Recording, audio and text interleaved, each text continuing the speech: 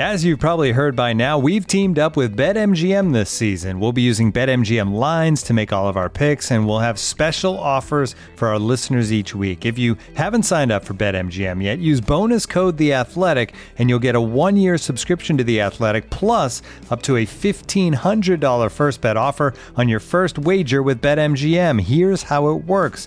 Download the BetMGM app and sign up using bonus code The Athletic. Make your first deposit of at least $10. Place your first bet on any game and claim your voucher for a 1-year subscription to The Athletic.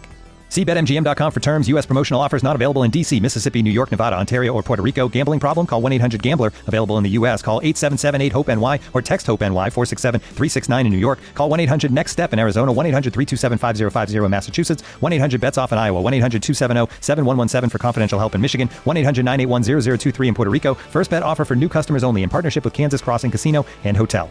Don't forget, if you haven't signed up for BetMGM yet, use bonus code The Athletic, and you'll get a 1-year subscription to The Athletic, plus up to a $1,500 first bet offer on your first wager.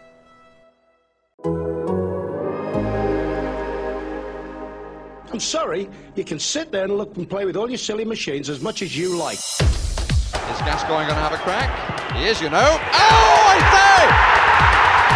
Brilliant! He's round the goalkeeper, he's done it! Absolutely incredible!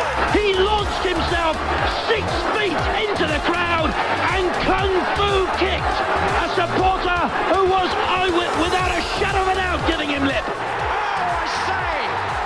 It's amazing! He does it time and time and time again. Crank up the music! Charge your glass! This nation is going to dance all night! What's the difference between eye-watering and money spinning? Is the Sky Sports News transfer totaliser the ultimate symbol of modern football? And what does £25 million really buy you in 2020? Brought to your ears by The Athletic, this is Football Clichés. Access to The Athletic is just £1 a month. Go to theathletic.com/clichespod to sign up. That's theathletic.com/clichespod. First of all, guest number 1, Charlie Eccleshare, how are you? I'm good, how are you? I'm not too bad. You had a relatively front row seat on Tuesday night for Lampard versus Mourinho, which, and we've seen lots of touchline spats in our time, but this seemed like a particular sort of the subgenre because this was master versus apprentice. Anything that Mourinho would say to Lampard on that touchline felt particularly withering, and I felt bad for Lampard just for how awkward that must have been. Like any good football spat, they kept going back for more, so just when you thought it was finished, they'd kind of turn around and put in another kind of barb. But yes, it did feel like a bit of a slapdown in Mourinho's part. He then explained it after. I think his point was that you don't need to do this when your team's winning. You know, you should support your team when they're losing. They don't need you now. And I think he even said, like, you know, we don't need to make it all about us, which obviously was quite amusing coming from Mourinho. But it's great that Mourinho has essentially found a way to verbalise the patronising head pat that he used to do pre-COVID. And has found a kind of biosecure way of putting down his opposite number. Nice to see. Alongside you virtually, Nick Miller, welcome back. Hello, good to be back. Yeah, on the subject of Spurs versus Chelsea, I see you tweeted, I watched Spurs fans falling in love with Reguilon, and all I can see is heartbreak in a few years. What do you mean? What do you mean? As I understand, Real Madrid have a chance to basically buy him back. Oh, okay. Charlie would maybe be able to clear this up, knowing more about this than me, but it just seems that, you know, when Zidane moves on and someone who hasn't got some kind of weird thing against Reguilon, they'll just buy him back, and Tottenham will be standing on the dock watching their boy sail away again. Charlie, you wrote a very effusive piece about Spurs' new signing. You seem to suggest he's on the trajectory to cult hero status, which is a very dangerous area to be in. Arsenal fans can attest to this. If you get into cult hero territory, you can go either of two ways, I think. It just felt like one of those debuts where there was a moment about 15 minutes in where he charged across the pitch and made a slide tackle, and I could just feel the spirit of like 60,000 people roaring that. It was the sort of slide tackle that goes down like better than a goal. You know, those ones. Was he welcoming himself to the Premier League? Yeah, it seemed to be. Yeah, exactly. Wow, I'm taking charge of this. Yeah, so I did fall a bit in love with him, and yeah, sure enough, I did have a lot of people saying like, well, he'll be off in a year or two anyway once he gets good. But you know, I think we have to enjoy it while we can. And some debut. I realise I'm a real sort of Joy Hoover now. Sorry. Welcome, you're in the right place. Before we get on to the main thrust of today's episode, which is simply money and all the language of money in football and everything that goes with it, we have a bumper part one for the adjudication panel to cover this week. First of all, this seems to be a bit of an undecided aspect of the language of football, Nick, which is you may have seen John McGinn's pirouette on the ball against Fulham. We seem to be rather undecided about what we're supposed to call this. Wikipedia, for a start, calls it the Marseille turn, also known as the 360, the spin, the roulette, the Girosflin, and the double drag back. What do you call it? I'm sorry, what was that second last one then? The Giro? The Girosflin. Quick Google of it offers no indication of how I'm supposed to pronounce it, but Girosflin. I've never heard that one before. I'm going to go for Girosflin. That looks like a roulette to me, and I don't really know why. It's just one of those things that you absorb from being on the internet for too long, I think. Like the sort of odd names for what essentially are defensive midfielders. You know, your pivots, your Engash or whatever else it is. So, Charlie, there appears to be some sort of continental-wide debate over what we're supposed to call this particular skill. What do you go for? Yeah, I called it the Marseille roulette. I think that's because that was how it was described on a FIFA game or a Pro Evo game. I think it was Pro Evo, yeah, that's right. And that kind of... Yeah, that just got it in my head. It's pretty much an indicator of how old you are. Charlie, you're a little bit younger, so I suspect Marseille roulette is kind of fine. Nick, I'm disappointed in you. I thought you'd be with me and call it a Maradona turn. That's what it is. That's what I used to call it when I was a kid. Despite my age, maybe I've just been overtaken by the sort of youth culture that surrounds, and I'm including Charlie in that youth culture. Apparently, young at heart. I'm right at the forefront of it. Yeah. Orlando writes in and says he nominates calling it the McSpin, which I'm not on board with. Third, digging on Wikipedia into the variations subsection of the Wikipedia page for this particular skill, Frank Ribery and Aidan McGeady have also performed slightly modified versions of the spin. The McGeady. Not sure about that. Well, it seems like we're no closer to that anyway. Second of all, over the last few weeks, my attention has been drawn to a truly great Twitter project, Charlie. It's called Premier League Players. And it's a fairly innocuous-looking undertaking. It is essentially a census of every single Premier League player who has ever appeared since 1992, in order of them making their debut. Now, already that sounds like an incredible Twitter account on its own, right? It's amazing, yeah. I wasn't aware of it until you brought it to my attention. But I mean, it's extraordinary. At the time of recording, they are up to... Let me scroll to the top of this. They are up to 1,384. And Nick, the 1,384th player in this list, who made his debut in August 1999, was former Sheffield Wednesday forward Simon Donnelly. This happened to coincide with the first controversy for this account because they actually chalked off his only Premier League goal by mistake. And then he replied to them on Twitter and said, one goal against Derby away, for fuck's sake. I never set it on fire, but don't take my only Prem goal away, guys. Look it up. So they issued a public correction. So a little blip for that account, or what has been a flawless trajectory so far. But this is a vital undertaking, isn't it? Because no one's ever done this before, except for, say, Rothmans or something like that. We are going to have a real-time progression of every single player who's played in the Premier League. This is vital work. It is vital work. I do feel for the person who decided they were going to do this. It feels like one of those sort of long-running podcast series about a beloved television show where usually American show where there are 10 seasons of it and there are 20 episodes per season. It's the sort of thing that you talk about it with your mates and you go, wouldn't it be brilliant if we did a podcast about The West Wing or something? And then you kind of get 15 episodes in and you go, Jesus, we've got to do this for another 3 years. And a sort of lower scale version of this will be this Twitter account. I mean, whoever it is, I salute you, but my God, do you know what you're doing? Well, I can tell you his name. His name is Chris. I had a quick chat with him last night. And he says that he builds a little spreadsheet every day of the handful of players he's gonna tweet out every day, because it's a very small, tantalising number of players he does every day, and then you have to wait 24 hours for it all to happen again. And yes, he builds all this data, he corroborates it from various sources, with the exception of Simon Donnelly, obviously. But this isn't just about star players. I mean, as I say, we are up to about 1999 in this chronology, Charlie. And this isn't just about the big name players like Steven Gerrard, for example. You've got Frank Dumas at Newcastle. Alan Gomar. Yeah, Wayne Jacobs at Bradford. And then some really obscure... I mean, Nick, you spotted a Nottingham Forest player whose debut you do actually remember. Oh, Steve Melton. He's my kind of... Wow. Yeah, he's my sort of white whale. He's the when I saw him play, it was in the sort of regrettable period when Ron Atkinson was Forest manager. Forest did the classic thing of being absolutely toilet for sort of 35 games of the season, then winning the final 3 after already been relegated. And Steve Melton played at the base of the midfield for one of these games and was unbelievably good. You know, controlled the game. In my head, I think he set up a couple of goals. We Forest scored that day.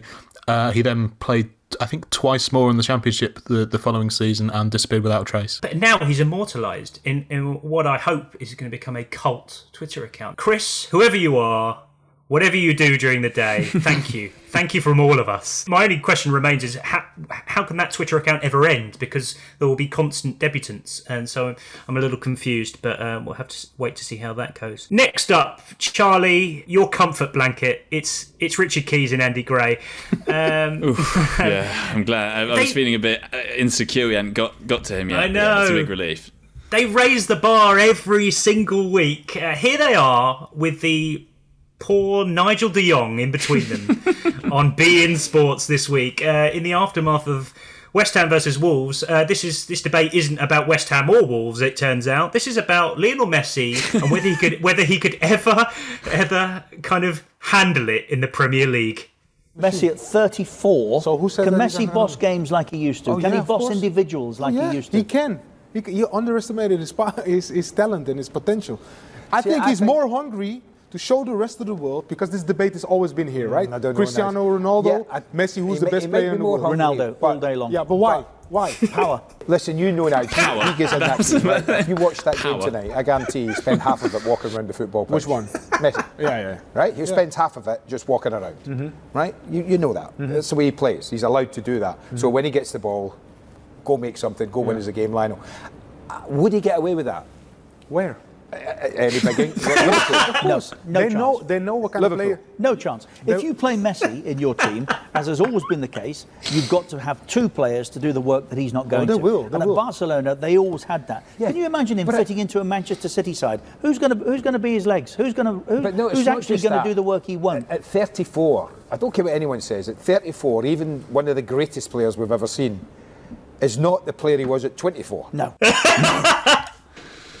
The final no is so good. I mean, we should set aside... It reminds me, actually, Adam, that no is almost like the, for Keys enthusiasts will know, his interview with Mariah Carey, where at the end, Lorraine Kelly says something like amazing vocal range, and Keys goes, Nick, we should set aside any debate about whether hosts of football programmes should be imposing themselves on these very specific footballing debates, especially when they're talking to an actual football player who's been on the pitch with the guy they're talking about. Setting that aside, Keesy's just indignant tone that everything he says is fact, that's just fantastic. Absolutely fantastic. Yeah, it's the all day long. That's your classic kind of. I mean, ideally, you'd want it to say "end of" at some point, but you can't have everything. Him nominating Ronaldo as the best player in the world is Ronaldo all day long. Why? Power. That's it, just one word answers.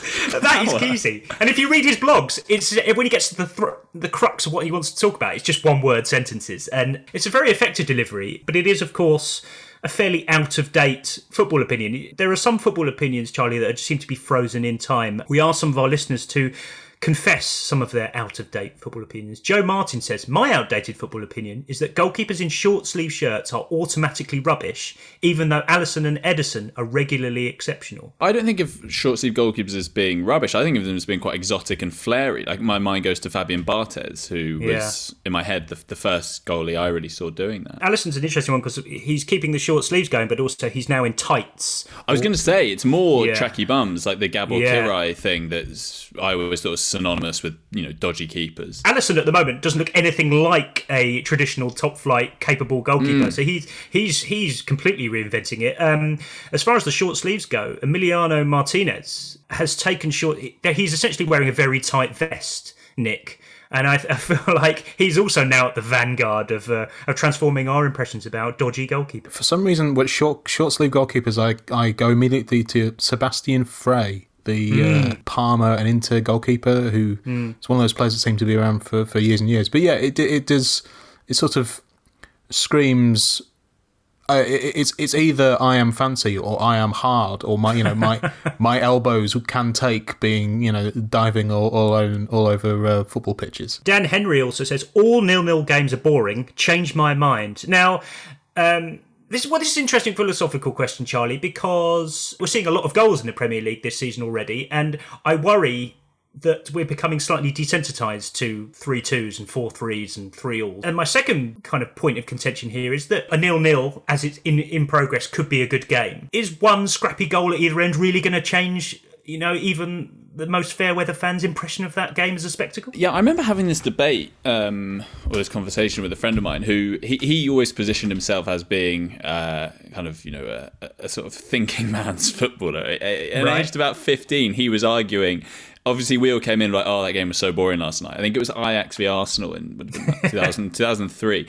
And he was saying it was amazing. It was 0-0. And he was like, it was amazing. And, it was so interesting tactically and all of this kind of stuff. And we got into a discussion about, quality versus excitement. And you can have a 4-3 or a 3-2 or whatever that's pretty scrappy. And so it kind of depends what you look for. Like I can remember, I think it was Atletico against Barca. It would have been January 2014. It was 0-0. And it was Atletico.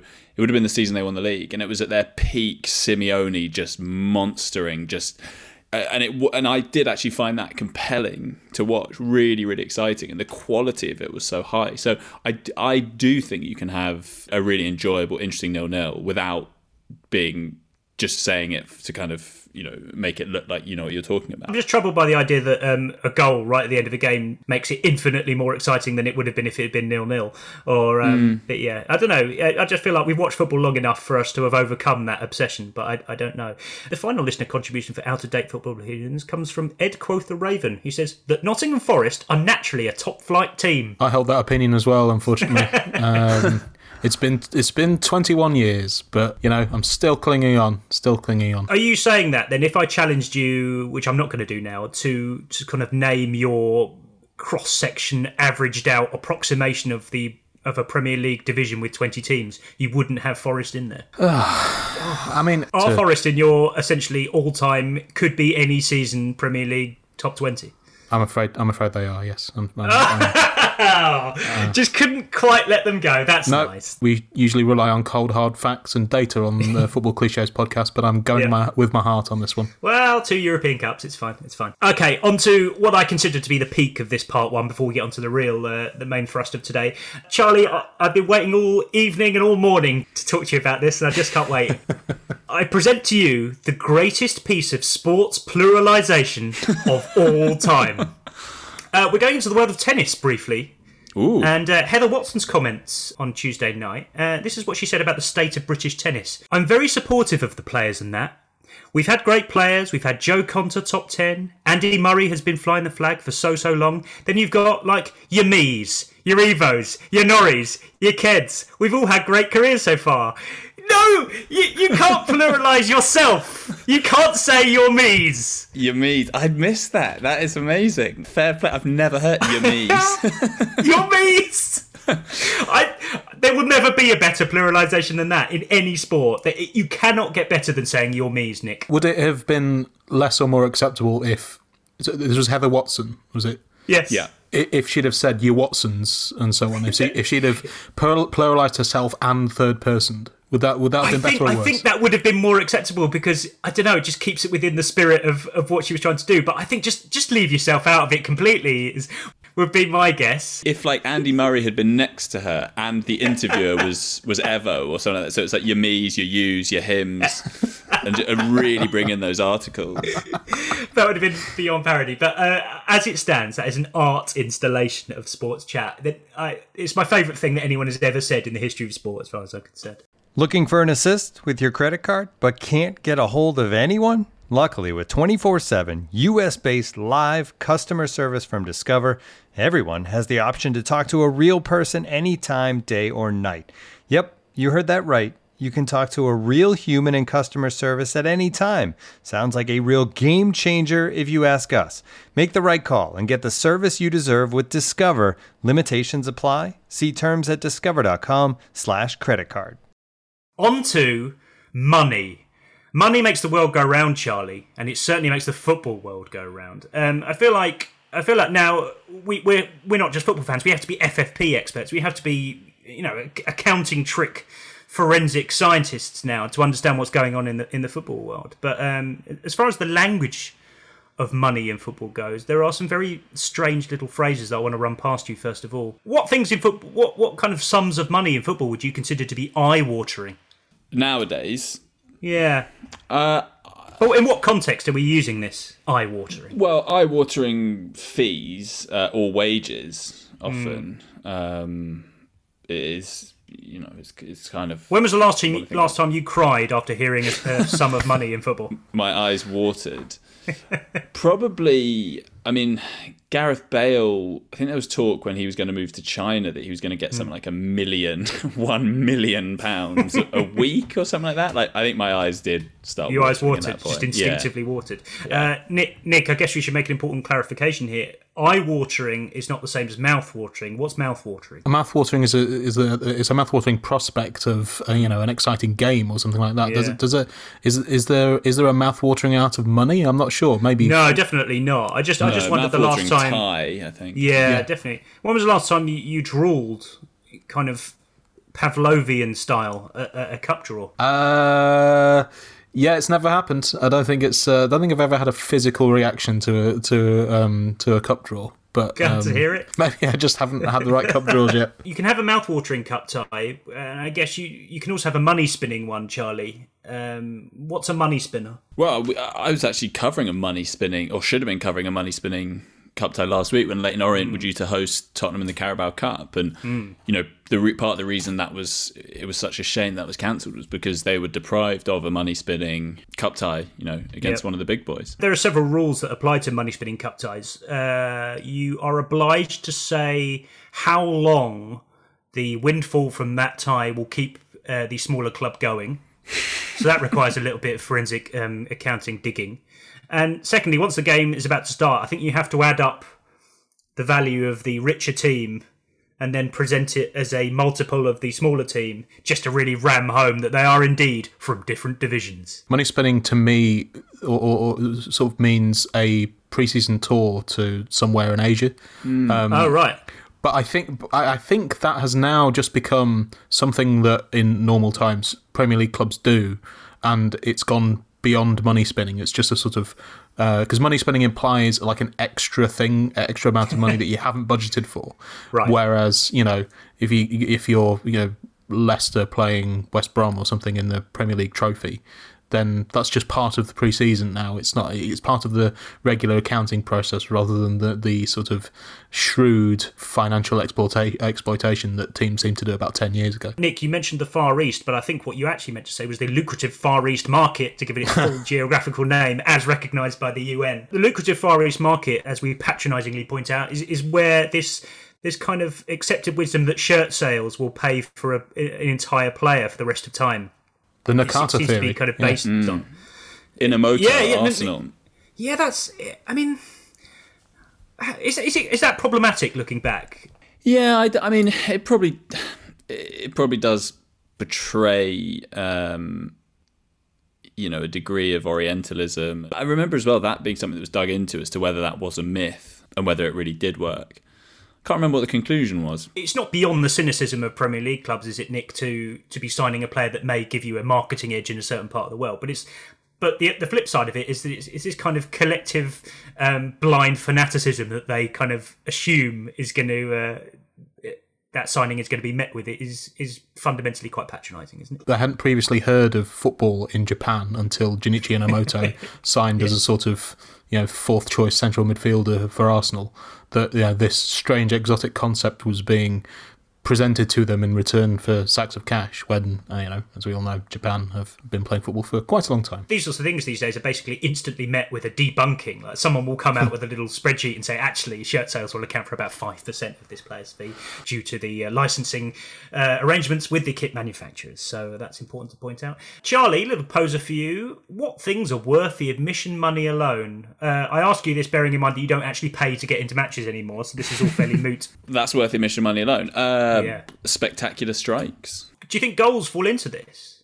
Like, I think it's just little bits of skill or a slide tackle, right? Or a nice pass. Maybe. I think goals are because they're too high profile. Yeah, exactly. I mean, that's literally what you turned up to see, goals. That's worth the admission price alone. Yeah, maybe. There's a sort of subcategory of this, which is, again, people who haven't paid to go into the ground to watch this thing, saying, I would pay to watch him. That's generally kind of confined to a sort of to an individual player. So you'd say, I would, as if this is the kind of the great sort of the highest praise that anyone could possibly give. I would pay money to watch Lionel Messi play. You can go a step further. You can say I would pay to watch him train, which is absurd decadence. I wouldn't pay to watch someone train. I'd poke my head over the hedge like Marcelo Bielsa and just watch it. I'm not paying to watch anyone train. That's absolute nonsense. Interesting one about fines, Charlie. Players are of course slapped with fines by the FA, but they can also be fined by their clubs.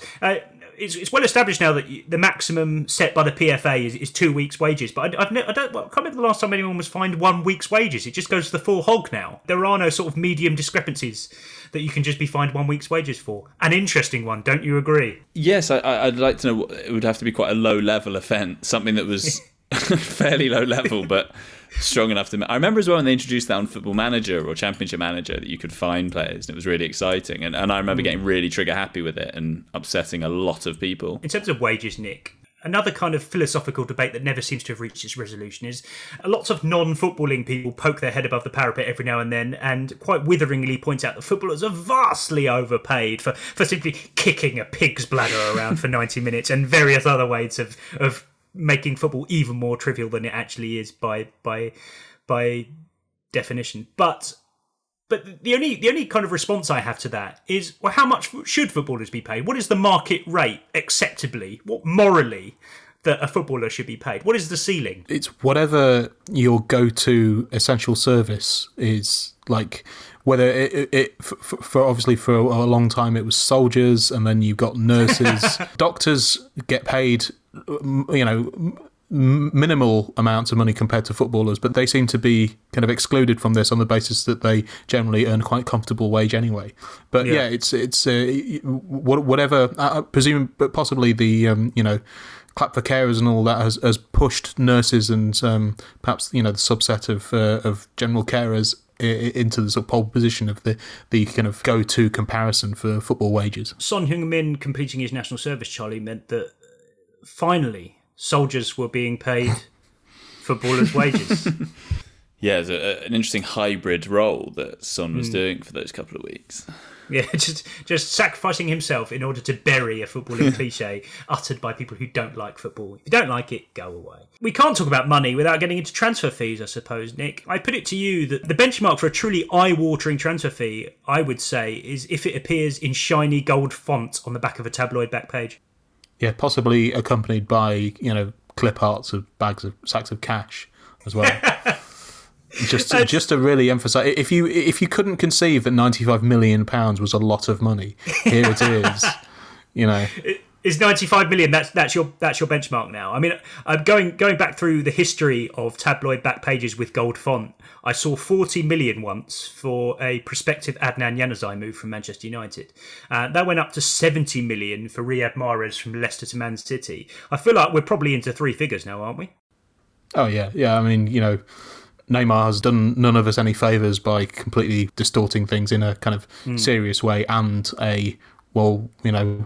what do we get excited about? What do we kind of what is an awing amount of money these now? This is it. I worry that this is just an old man talking. But Charlie, I think Neymar has ruined this sensation of being wowed by a transfer fee, and I guess Mbappe also to an extent. Transfer fees can't surprise you anymore. I'm not going to go as far to say I'm desensitized to it, but the magic has been taken away if there ever was any. When a record is shattered to that extent, I think of like in tennis, Isner Mahut going to 70-68 in the fifth set, and it just obliterated the record to the point where there was just nothing even close. Tennis. and you look at with Neymar.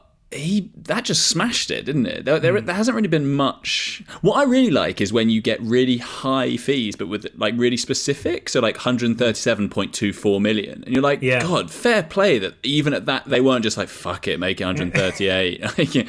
They really have negotiated that hard. Then I quickly Google it and I find out that just squares it up in euros or something like that, and that completely ruins it. I love a decimal place. I long for quaint transfer fees like 2.225 million or something like that. Nick, I feel like the only place that we can go for people of a certain vintage to reclaim that magic from transfer fees and really reclaim that awe is to perhaps try and convert it into different currencies, because I don't know, the world record transfer fee nudging 200 million now, that doesn't really send a shiver down my spine. But if I convert it to say a now defunct European currency, maybe we'll be back in business. For example, Christian Vieri to Inter in 1999, he went for £32 million, which was a world record at the time, but in lira it was 96 billion. I have but exactly the same thing written down in my notes here. Christian Vieri to Inter, I was just trying to look up Gianluigi Lentini as well. That was 8 billion lira. 8 billion. Yeah, so we kind of know that as 13 million. What happened to the lira in those 7 years between those two transfers? I'm really not sure. That's quite a common gag. I think Merson's used that a few times of like, when kind of showing your disbelief at a transfer fee, say, I thought they were talking about lira. I thought that was in lira. I've heard that quite a few times. So okay, in that case, we'll edit out the last 2 minutes based on that alone. Thank you very much. In terms of Christian Vieri's fee, this actually caused quite a stir at the time in 1999. The Vatican's official newspaper, L'Osservatore Romano, described this massive transfer fee, and I repeat, 96 billion Italian lira, as an insult to the poor. So, not only are we going beyond the stage, Nick, where transfer fees actually wow us and send shivers down our spine, but I feel like they're not creating moral panics anymore. No one really cares. They're just a thing that happens. The current Pope is a big football fan, isn't he? So maybe he's he's not going to get he's kind of inured to it as well. He's been watching the game for so long that he doesn't get morally outraged by PSG paying 222 million pounds for Neymar. The symbol, perhaps, of transfer fee decadence, Charlie, has to be the Sky Sports News transfer totalizer. Which I must confess, I haven't paid much attention to Sky Sports News recently. I don't know if they've still got it going. I don't even if Sky suddenly decided it was a little bit too gauche even for them. The transfer totalizer, in terms of its just sheer kind of how can I put this? It is gauche. I mean, gauche is the word. Well, it kind of hit its peak of gaucheness perhaps in about 2014. This clip perhaps sums it up best. Total spending is going full speed towards £800 million. That's right, £800 million. In fact, this summer spend is telling last summer to talk to the hand, because this totalizer ain't listening. This is deadline day, and we are fast approaching 11 p.m. Clubs need to move, and move fast to get those deals done. Two aspects here, Charlie. It's just the sheer force that Dharmesh Sheth sort of utters the sums of money here, the 9 figures sums, and also this kind of weird role that they seem to play in kind of urging people to spend money because it's a good thing. Now, again, I don't want to get too pompous about this. I still get excited by football transfers to a certain level, so the amount of money that they pay each summer doesn't bother me to that extent. But it is a little bit odd. That reminded me a little bit of like Bob Geldof at Live Aid shouting at people down the TV camera to, don't go to the pub tonight, gives you fucking money. But a real kind of, the natural conclusion of Sky Sports News and the way that they have reported on the Premier League as being this kind of great glamorous. I'm aware I'm getting, as you warned against just now, quite pompous about this. But the totalizer, I thought of it before this as something they would use on Blue Peter charity appeals. We need to raise £10,000 for this thing, and that every week there would be this little arrow that they would nudge up. What was the Blue? I can't remember. It was like a thermometer, though, wasn't it? It was like it went up, the mercury rose. That's probably a bit more. That's a cooler way of doing it. Sky should do that rather than just a simply kind of rolling digitized display. And on Comic Relief and things like that, I mean, I think that's partly why people were a bit like, this is weird. I mean, like on Comic Relief, they're raising money for charity, so it's a celebration. It's it's a bit odd to be kind of celebrating hyper consumerism and capitalism. Speaking of transfer fees that spiral out of control, Nick, can you name me some players that are basically defined by their cumulative transfer fees? Because it seems like a sort of weird little preoccupation sometimes. We mentioned him before, but Christian Vieri is my go-to for this, because he seemed to go sort of move for eye-watering amounts of money every summer for about 3 or 4 years. Another one is Paulinho, who has moved for some astonishing amount of money. I think it's about £120 million in total to kind of various places, which is obvious. The other ones I've got written down are like Juan Sebastian Veron and Hernan Crespo, who are universally acknowledged good players, but Paulinho still, probably because of his kind of vague ineptitude at Tottenham, is still a bit of a punchline in England, and yet he has gone for £120 million in total or whatever it is. Nicholas Anelka's another one I've got written down. Complete. He was kind of a regular for that. Another one, one who maybe doesn't get as much attention is James Rodriguez, because I think he did a big move. I think Porto, Monaco, and then Real Madrid. I remember at the time there was a point at which I think he'd had more money spent on him than anyone else ever. But again, this is another way that Neymar's ruined it, because he, just that one deal, in one fell swoop. Yeah, that does ruin it. I mean, there's an argument to be had that maybe your cumulative transfer fees should be the benchmark for being the most expensive footballer of all time, because people keep buying you, and therefore you are the most valuable one. Maybe that should be the new record-setting kind of criteria for this. I'm slightly intrigued by players who keep moving for the same fee. Christopher Samba, over the course of about a year, moved. Let me get this right. He moved from Blackburn to Andy Makachkala for about 12.5 million. Then moved very quickly to QPR for a reported fee of around 12.5 million, and then about 6 months later returned to Andy Makachkala for a fee of 12 million. Fair play for essentially just moving around for exactly the same fee. But does that mean he got sort of, if we take into account inflation, just got slightly worse every time? Yes, I suppose he did, yeah. Although he was getting slightly older, so maybe that evened it out, and he was just staying at pretty much the same level. I wonder if inflation ever comes into kind of transfer negotiations, sort of 5 years later. I say, okay, we'll buy him back, but we're going to buy him back for exactly the same money because he's depreciated by. Yeah, exactly. Yeah. This episode is brought to you by Michelob Ultra, the official beer sponsor of the NBA. Want to get closer to the game than ever before? Michelob Ultra Courtside is giving fans the chance to win exclusive NBA prizes and experiences like official gear, courtside seats to an NBA game, and more. Head over to MichelobUltra.com/courtside to learn more. Nick, what about algebraic footballers? Players who simply exist as multiples of transfer fees, or perhaps fractions of other players' transfer fees? Well, only one standout candidate here, isn't there? Well, it is the Michu, surely. Yeah. He signed for, 2.5 million or whatever it was. Around that, yeah. For Swansea, which very quickly became not an excellent piece of business by Swansea. Very, very, very well done for finding this man that no one had ever heard of for a small fee who scored a load of goals. But it very quickly became the rest of the league are idiots for paying, several multiples of Michu for Scott Parker or someone who perhaps wasn't quite as good. It did seem to turn on its head very, very quickly, that one. I fear that the kind of increasingly distorted transfer market, Charlie, at some point we're going to have to kind of take stock and say, what do you get for a certain amount of money in the current climate? So let's do just that.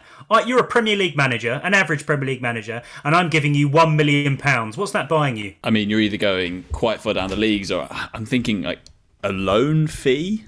It's kind of that amount. No, I'm not allowing loan fees, because that's a load of nonsense. That's cheating. I think, a lower league fullback, a League 2 fullback or something. Yeah, sort of quite highly rated, maybe England under-16 international. Yeah. His name's Jack. They're always Jack. That feels like compensation for yes. A 16-year-old who's been tempted away. Okay, good start. That kind of nailed that one. Nick, you've got £2.5 million in your war chest. Who are you spending that on? For £2.5 million, I've got written down a young defender a championship club signs from a big European team. Now, this might be quite heavily influenced by my own team, Nottingham Forest, recently buying a young central defender from PSG for roughly that amount. If we're disallowing loan fees or, percentage contribution to wages from smaller club to bigger club, then I think that's what I'm going for. Okay, well, so we're talking about a veteran centre half here, or no, the sort of player where you go, well, he used to play for PSG, so he must be good. Despite the fact that he's 22 and suspiciously hasn't played for the first team yet in any respect. Quite nice that 2.5 million is a sum of money that Nottingham Forest could conceivably have spent any time from about 1984 onwards. I'm not saying that's you've stalled as a football club, but it's nice that's a sum of money that they pretty much could have spent any summer between then and now. There are many, many other ways in which you could say that Forest have stalled as a football club. So, can I just brag about them one day? Yeah, but 2.5 million was around the sum that Forest paid for Chris Park-Williams in 1995. So, proves your point. I think he was a 2.225 actually. Oh, was he? In terms of sort of fetishising decimal points, I think he was around there. But I'm not re-educating you on Nottingham Forest. £5 million. This is where it starts to get interesting, Charlie. Ethan Henson says £5 million gets you a washed-up 32-year-old former winger who used to have explosive pace but has now shifted into central midfield. I guess a little bit more context needed here. I'm trying to think who that could be, but I see where he's going. It's still it's quite a humble amount of money these days. I'm not sure you'd pay that for someone that age. I think 5 million maybe a sub keeper or not a million miles away from the 1 million, but a centre back who's kind of broken through quite early and is is being fated as kind of a natural leader and a future international who you buy. He might never really get near your team, but if he doesn't, you can just sell him on for a bit more a couple of years later because you'd have loaned him out a couple of times and he's English, so he'll have a value. I'm kind of thinking like Michael Hector, someone like that, but obviously back when he was of that kind of age. Ed Barker suggests a young midfielder with a giant ego after a good showing at the Under-19 European Championships. I see where he's going with that. Ian Smith, I think, has nailed it. League One leading goal scorer. 5 million. That's it. On a tangent, Nick, £6 million, I reckon, for the next 10 or 15 years will always be enough to sign Lewis Grabban. Every single year. Yeah, every single absolutely. year. Even after he's retired. Where you go for $6 million this summer, Lewis? I'm not sure yet. Probably Bournemouth. Producer AD points out, just to blow these £5 million theory apart, that Liverpool actually paid that for Thiago. So you do get the odd coup. Wow, yeah. That's up front, isn't it? That's not... Yeah, AD's been very slippery there. Yeah, Kia Jarabchian. Speeding up the scale quickly, what takes us to 25 million. So, serious money. Not quite silly money, Charlie, but I would say we're talking about serious cash. Gus suggests a goal scorer from a recently relegated side who scored anywhere between 10 and 12, but no more, over the course of that season. I was just thinking Callum Wilson. Yes. So we're along similar lines there. 25 million still instinctively sort of sparks a little neuron in my brain saying, okay, here we are, I'm excited. But then you look into the real nuts and bolts of it, and it turns out to be something very underwhelming. Brad suggests, Nick, £25 million gets you any Brazilian midfielder from a Champions League group stage side. Specifically Shakhtar Donetsk, I think, yeah. Or possibly Zenit. For 25 million, I've gone with, and again, maybe I'm being unduly influenced by kind of recent transfers, specific recent transfers, but it feels like Championship forward who plays for a club that didn't quite get promoted but has scored 15 plus goals in 2 seasons. Ollie Watkins is what I'm saying. Yes, I thought you were going to say, look, Ollie, full name Watkins, is definitely a 20. Yeah, that fee, I'm now at peace with £25 million being spent on Championship strikers. I'm at peace with that now. I think you could do it for Mitrovic, but you need add-ons. I think it would have to be 25 million with some pretty chunky add-ons. Now we're at 50 million now. This is conceivably silly money. Ethan Henson is back again. He says £50 million buys you a 22-year-old English midfielder whose reputation exceeds their ability, and actually they've only played 86 league games for a bottom half Premier League side. Is he nodding there towards someone like James Maddison? Yeah, who maybe. I think would actually be valued at more than 50 million in. Yeah, he probably would be. Climate. Yeah, it would take silly money to sign James Maddison. Mo Seen suggests £50 million gets you an attacking player aged between 22 and 25, who at that point has only just had his first great season in Europe. Nick, I think that's about right. I mean, again, for my final old man contribution for this week, I do fear that in a couple of years' time, the top 10 most expensive players in the world will all be players I couldn't pick out in a police lineup. I think that will be the time that I think, okay, I give up. It's all yours. The game hasn't gone. It's just not. I don't get it anymore, and because I have no emotional involvement in this anymore. But £50 million doesn't really seem to stretch that far anymore. No, well, I mean, this was the first one I wrote down in my notes. I've just got Manchester City defender written down because they seem to have signed about 12 of those in the last sort of 5 or 6 years. Absolutely incredible. I don't know. It's like me and winter coats. I think, okay, I'm going to do it. This will be the one. This will be the one that sees me through the next 10 years. £200, that's it. I'm going to do it. It's fine. And then next year, I'm back. I'm back at Zara. I'm back at Reiss. I think of you as having quite a distinctive winter coat, but maybe you just buy really similar ones year after year. A kind of a sleek black number, I'm imagining you in. Back in sort of 2004, I bought a very sort of smart, long grey one to match Jose Mourinho because that was the coat. And I was so happy with it. And I haven't quite deviated from there. So I am essentially Manchester City. I'm going to keep making the same expensive, slightly misguided signing every single summer until I finally go and get, I don't know, like a puffer jacket or something like that, which I hate, and I'm never going to wear them. Finally, I think Darren Leithley might have cracked this code after all. £5 million, top player. 25 million, top player. 50 million, top player. That's it. He's done it. This episode is supported by Season 3 of FX's Welcome to Wrexham. Celebrity owners Rob McElhenney and Ryan Reynolds' small-town Welsh football club has finally been promoted into League 2 after 15 seasons in the National League. Dedicated staff and supporters celebrate the city's return to glory while bracing for the newfound challenges that come with being in a higher division. Will Wrexham AFC stand up to the challenges and rise again into League 1? FX's Welcome to Wrexham. Catch all new episodes Thursdays on FX. Stream on Hulu. Who wants a cliche quiz to wrap up this money-stained episode of Football Cliches? Sure. Let's do it. Sure. Okay, you know the drill. The first person who gets the correct answer gets the point. It's best of 3. Here we go. Question 1.